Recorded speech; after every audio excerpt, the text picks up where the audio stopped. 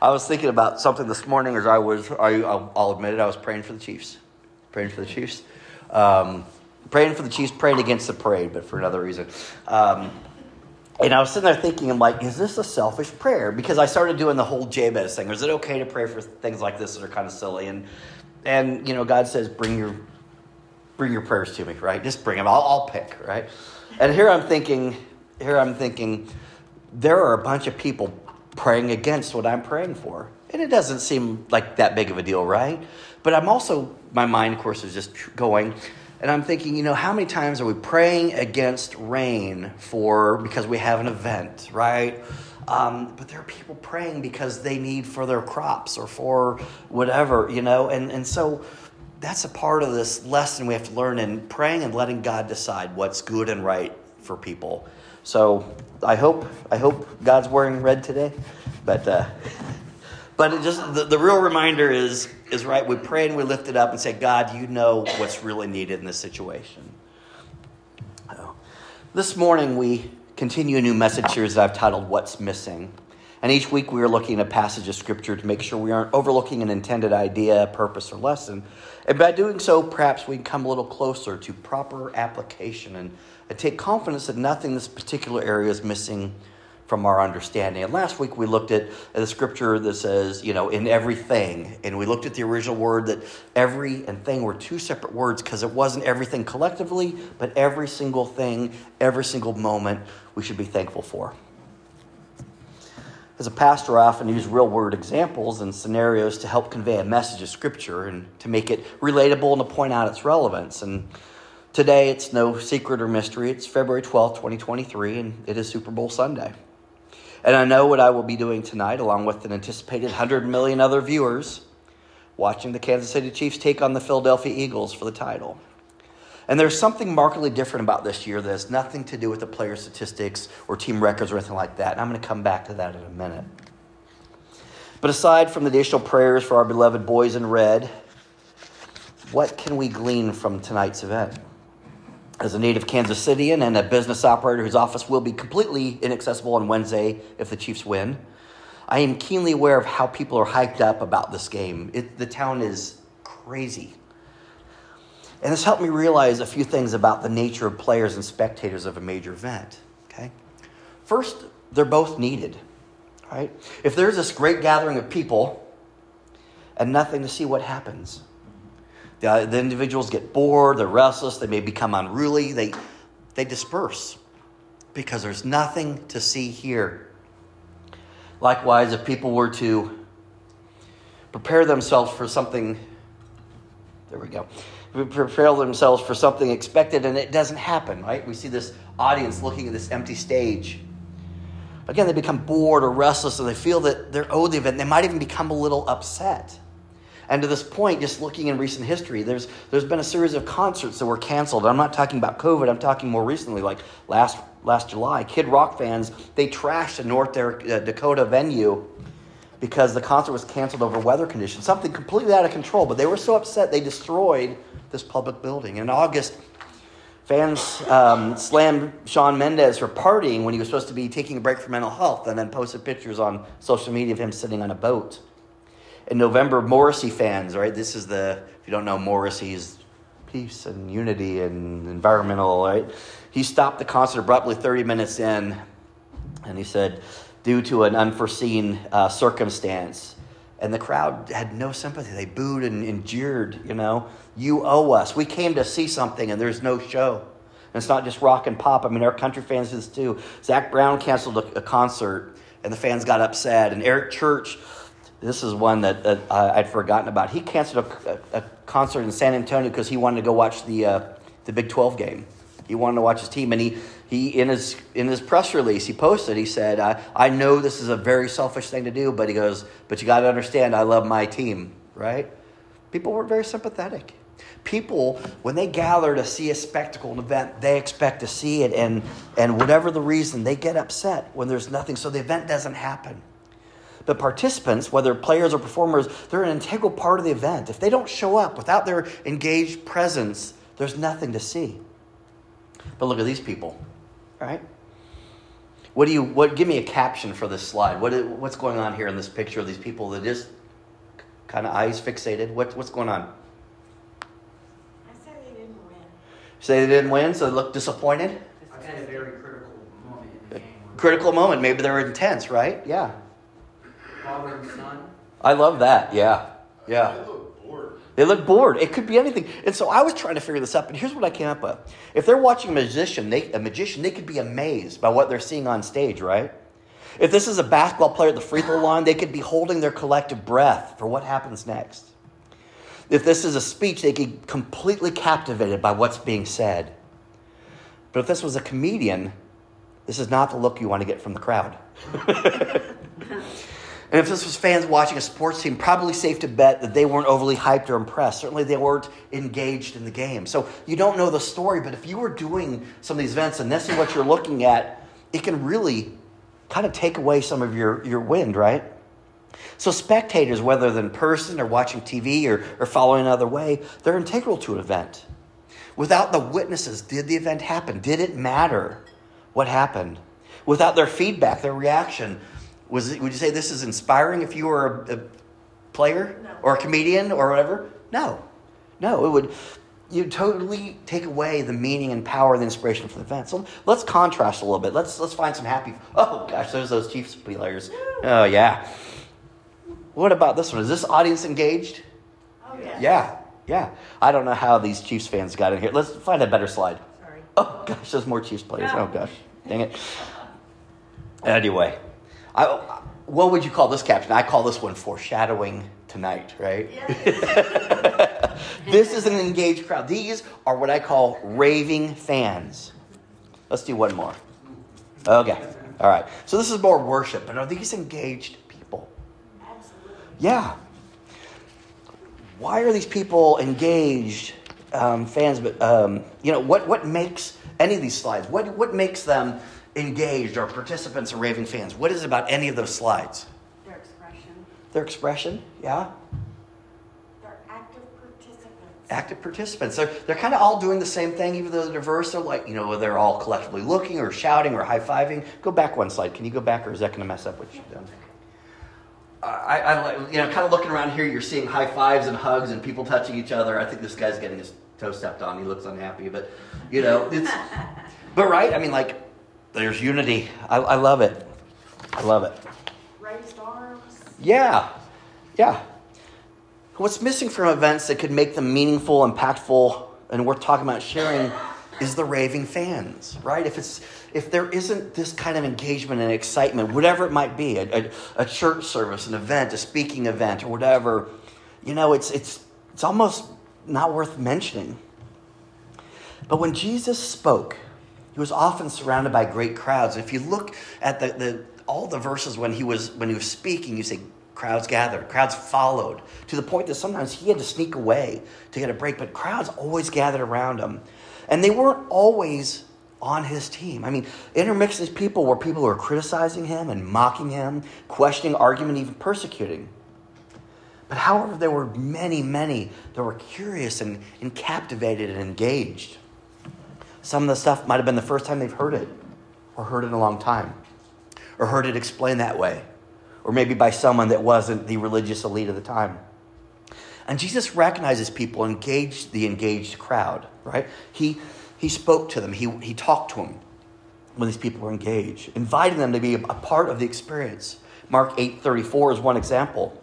It says, and calling to the crowd to him with his disciples, he said to them, if anyone would come after me, let him deny himself and take up his cross and follow me. Right? Don't just be a spectator. Do and come. John 10:27 says, my sheep hear my voice and I know them and they follow me. We're engaged. John 8:12, again, Jesus spoke to them saying, I am the light of the world. Whoever follows me will not walk in darkness, but will have the light of life. Jesus helps us understand the difference between a spectator and a raving fan. In a couple places in Scripture, talks about the wealthy man who came to him and said, what must I do to get to heaven? And Jesus gives him kind of the list that we all think about. He says, I've done all those things. And what's Jesus' response to say? You can't just be a participant and check the box. You need to be engaged. You need to be a raving fan of this ministry. He says, one thing you still lack. Sell all you have and distribute to the poor, and you will have treasure in heaven, and come follow me. It's from Luke 18:12. And in Mark 10:21, it says, you lack one thing. Go sell all that you have and give to the poor, and you will have treasure in heaven, and come and follow me. Now, I don't know that that's the answer Jesus would give for all of us, but I think he would say, what's that one thing you're holding on to that's holding you back? And we'll talk a little bit more of this as we get into the Lent season. He's saying that's what you need to let go of, right? That's what's going to make you engage, a participant, a raving fan for Christianity. Jesus says in Matthew 10:38, part of what we heard a minute ago, whoever does not take his cross and follow me is not worthy of me. Revelations 3:15-16 offers this warning. It says, I know your deeds, and they are neither hot nor cold. Now think about that, right? We think of people that are really on fire for Jesus, and we think of people that are like, no. But he's saying there's this group in between. I know your deeds, they are neither hot nor cold. And he says, I wish you were either one or the other. So because you are lukewarm, neither hot nor cold, I am about to spit you out of my mouth. Jesus is not looking for spectators. He's looking for participants and raving fans. Now, any sports fan or athlete will tell you there is advantages to having home field advantage for sure. The players will tell you that the greatest of which advantage is fan support, right? Having the home crowd there. In lieu of other advantages that aren't possible when playing away from home, you can bring that crowd with you, right? You can have the advantage of your home field as people are supporting you and shouting for you and encouraging you and celebrating with you. Friends, this world is not our home field. It's not. This isn't a game and the stakes of losing are high. We must follow Jesus and continue his ministry even in foreign and unfriendly places, physically, relationally, emotionally, right? Our citizenship is in heaven. The Apostle Paul offers this advice, and it's a plea. It's found in Philippians 3:17-20. It says, join together in following my example, brothers and sisters, and just as you have as a model, keep your eyes on those who live as we do. So join the fan base, right? Verse 18, for as I have often told you before, and now tell you again, even with tears, many live as enemies of the cross of Christ. Their destiny is destruction. Their God is their stomach, and their glory is in their shame. Their mind is set on earthly things. Verse 20, but our citizenship is in heaven. That's our home field. We're visitors here. But let's give it the home field advantage by making it a place where Jesus is known and celebrated and encouraged.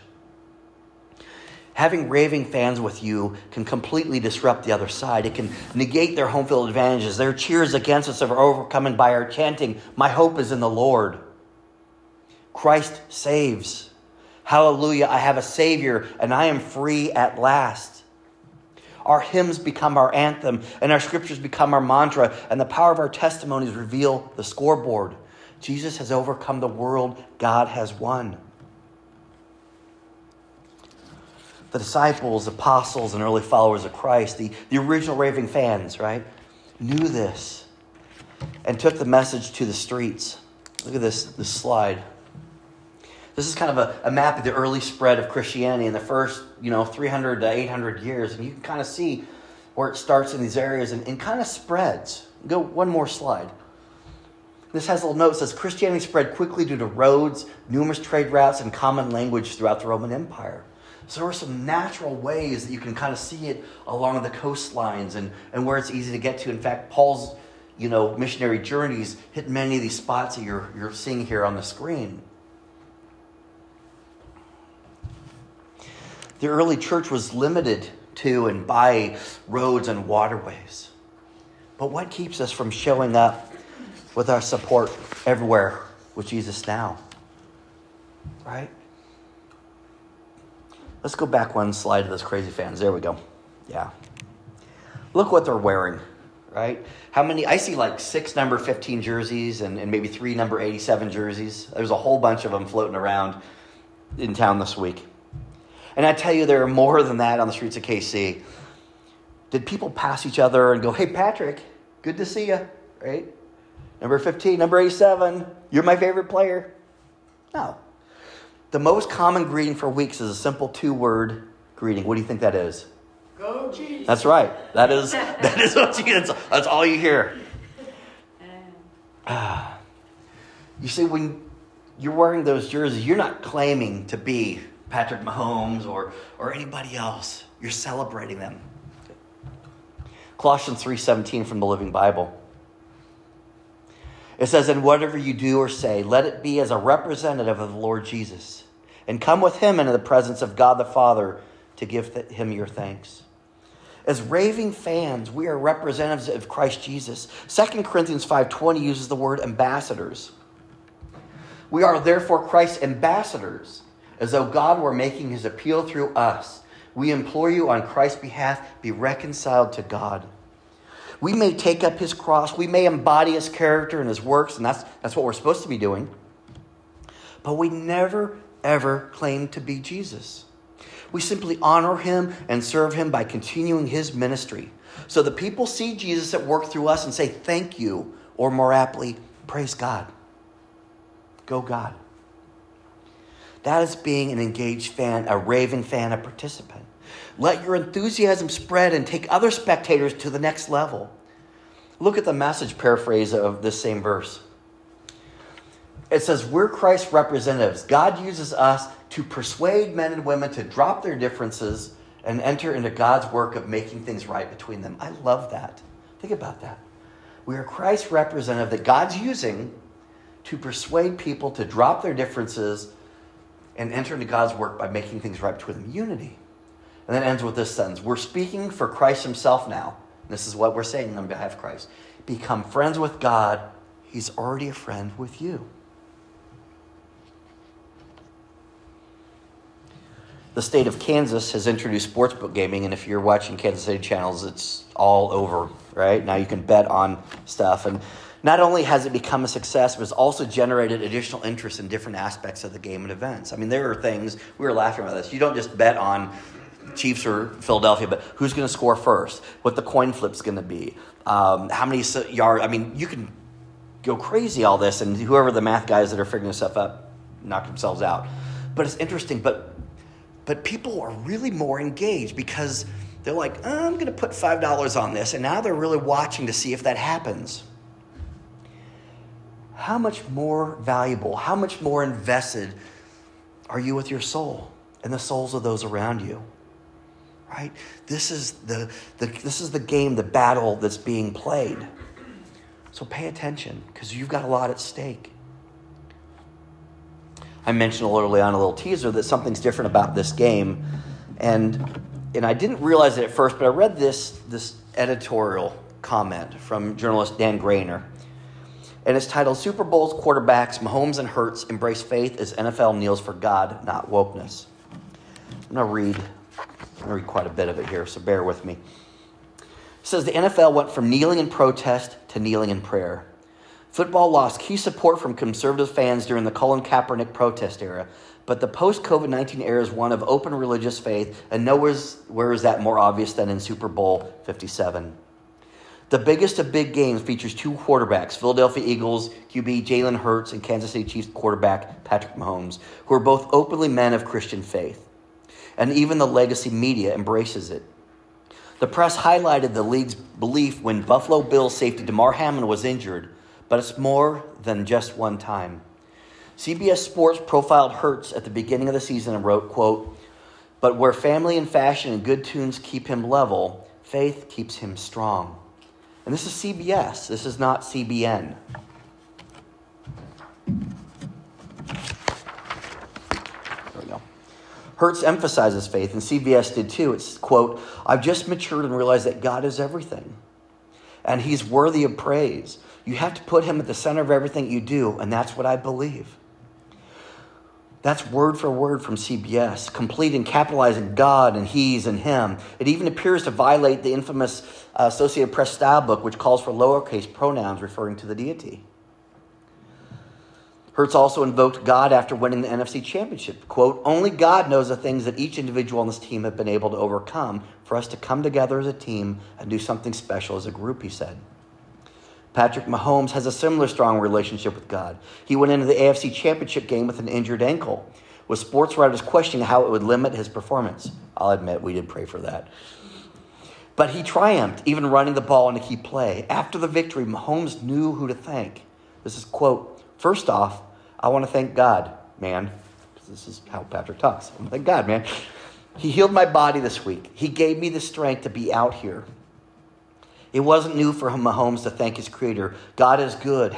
#blessed," he tweeted in 2018. The playoffs featured a fresh face of faith, San Francisco 49ers rookie quarterback Brock Purdy. He went from being the last player drafted this season to winning 7 games in a row before losing a playoff game after a major injury. He said, quote, "God and Jesus are going to be my identity. And whatever I face, I won't be shaken from it." So again, this is an editorial, but I love that these things are being said and shared. It says the NFL's return to faith might not have been so obvious if it hadn't been for tragedy. Bills safety Hammond was seriously injured during the much-watched broadcast of Monday Night Football. His heart stopped. It brought out the best in the NFL. The Bills huddled for a team prayer right on the field, the kind of scene that one Washington State high school football coach had to defend all the way to the Supreme Court. The legacy media reacted to the injury wonderfully. ESPN analyst and former NFL quarterback Don Orlovsky prayed for Hamlin on air during NFL Live. It was one of the most moving moments of the season. It wasn't just a moment of shared pain. It was one of shared hope and shared faith.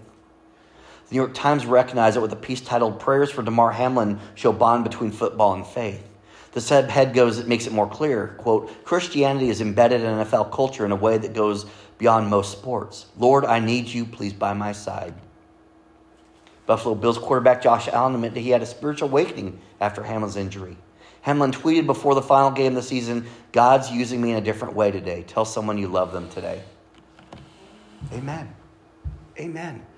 You know, we wonder sometimes how God will use these bad things. And there's 3 examples from the man whose heart literally stopped on the field. And it brought attention to things. And when people are elevated to fame, right? Good or bad, right?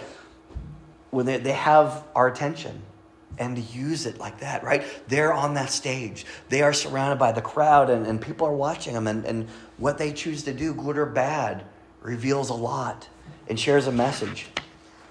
Sometimes they talk about politics when they're really just a good athlete or actor, right? But sometimes they talk about God, and I like to think that they truly are genuine with their faith. So player, performer, or spectator, are you a raving fan in all that you're doing for Jesus Christ in his ministry, which you have been called to be an engaged participant? You do that through your ministry, through your witness, through your testimony, your words, action, and your general support. We can decide what we want to do. So become a raving fan and get in that game. And let's just make that our prayer. Would you join me, please? Heavenly Father, so much goes on in our lives and we get just distracted or sometimes whatever by just all the busyness. And help us to understand that these moments serve a purpose, if nothing else as a reminder that there's a lot going on, there's a lot to see and witness, and what we do, how we respond is a choice that we can make. So just as those shepherds on that hill saw the angels and heard the story of the birth of the Messiah, they didn't choose to think that was amazing and sit and talk about it. They ran. They became raving fans and told everyone they knew of the people that have been healed by Jesus Christ or witnessed the miracles he performed or heard his teachings. And they became raving fans and they went and told people they knew. Lord, that has not stopped. The Great Commission is very clear that we must go. Lord, as we see the things going on and around our lives, the way that Jesus works and acts, let us be his raving fans. Way to go, Jesus. Hallelujah, amen. Let us share the story of what we've seen. Let us become active participants, key players in this non-home field world that we live in. As we take the fight to the devil himself and say, hallelujah, we have a Savior. There is hope. Lord, we thank you for these powerful reminders. Lord, we thank you for the way you are in our lives and moving things around. And even when it seems like we're in one of those breaks, when one of those wilderness seasons where there's a lot going on, we watch and wait expectantly for what you're going to do next. Lord, we call that hope, and we thank you for it. It's in your Son, Jesus Christ, we pray. Amen.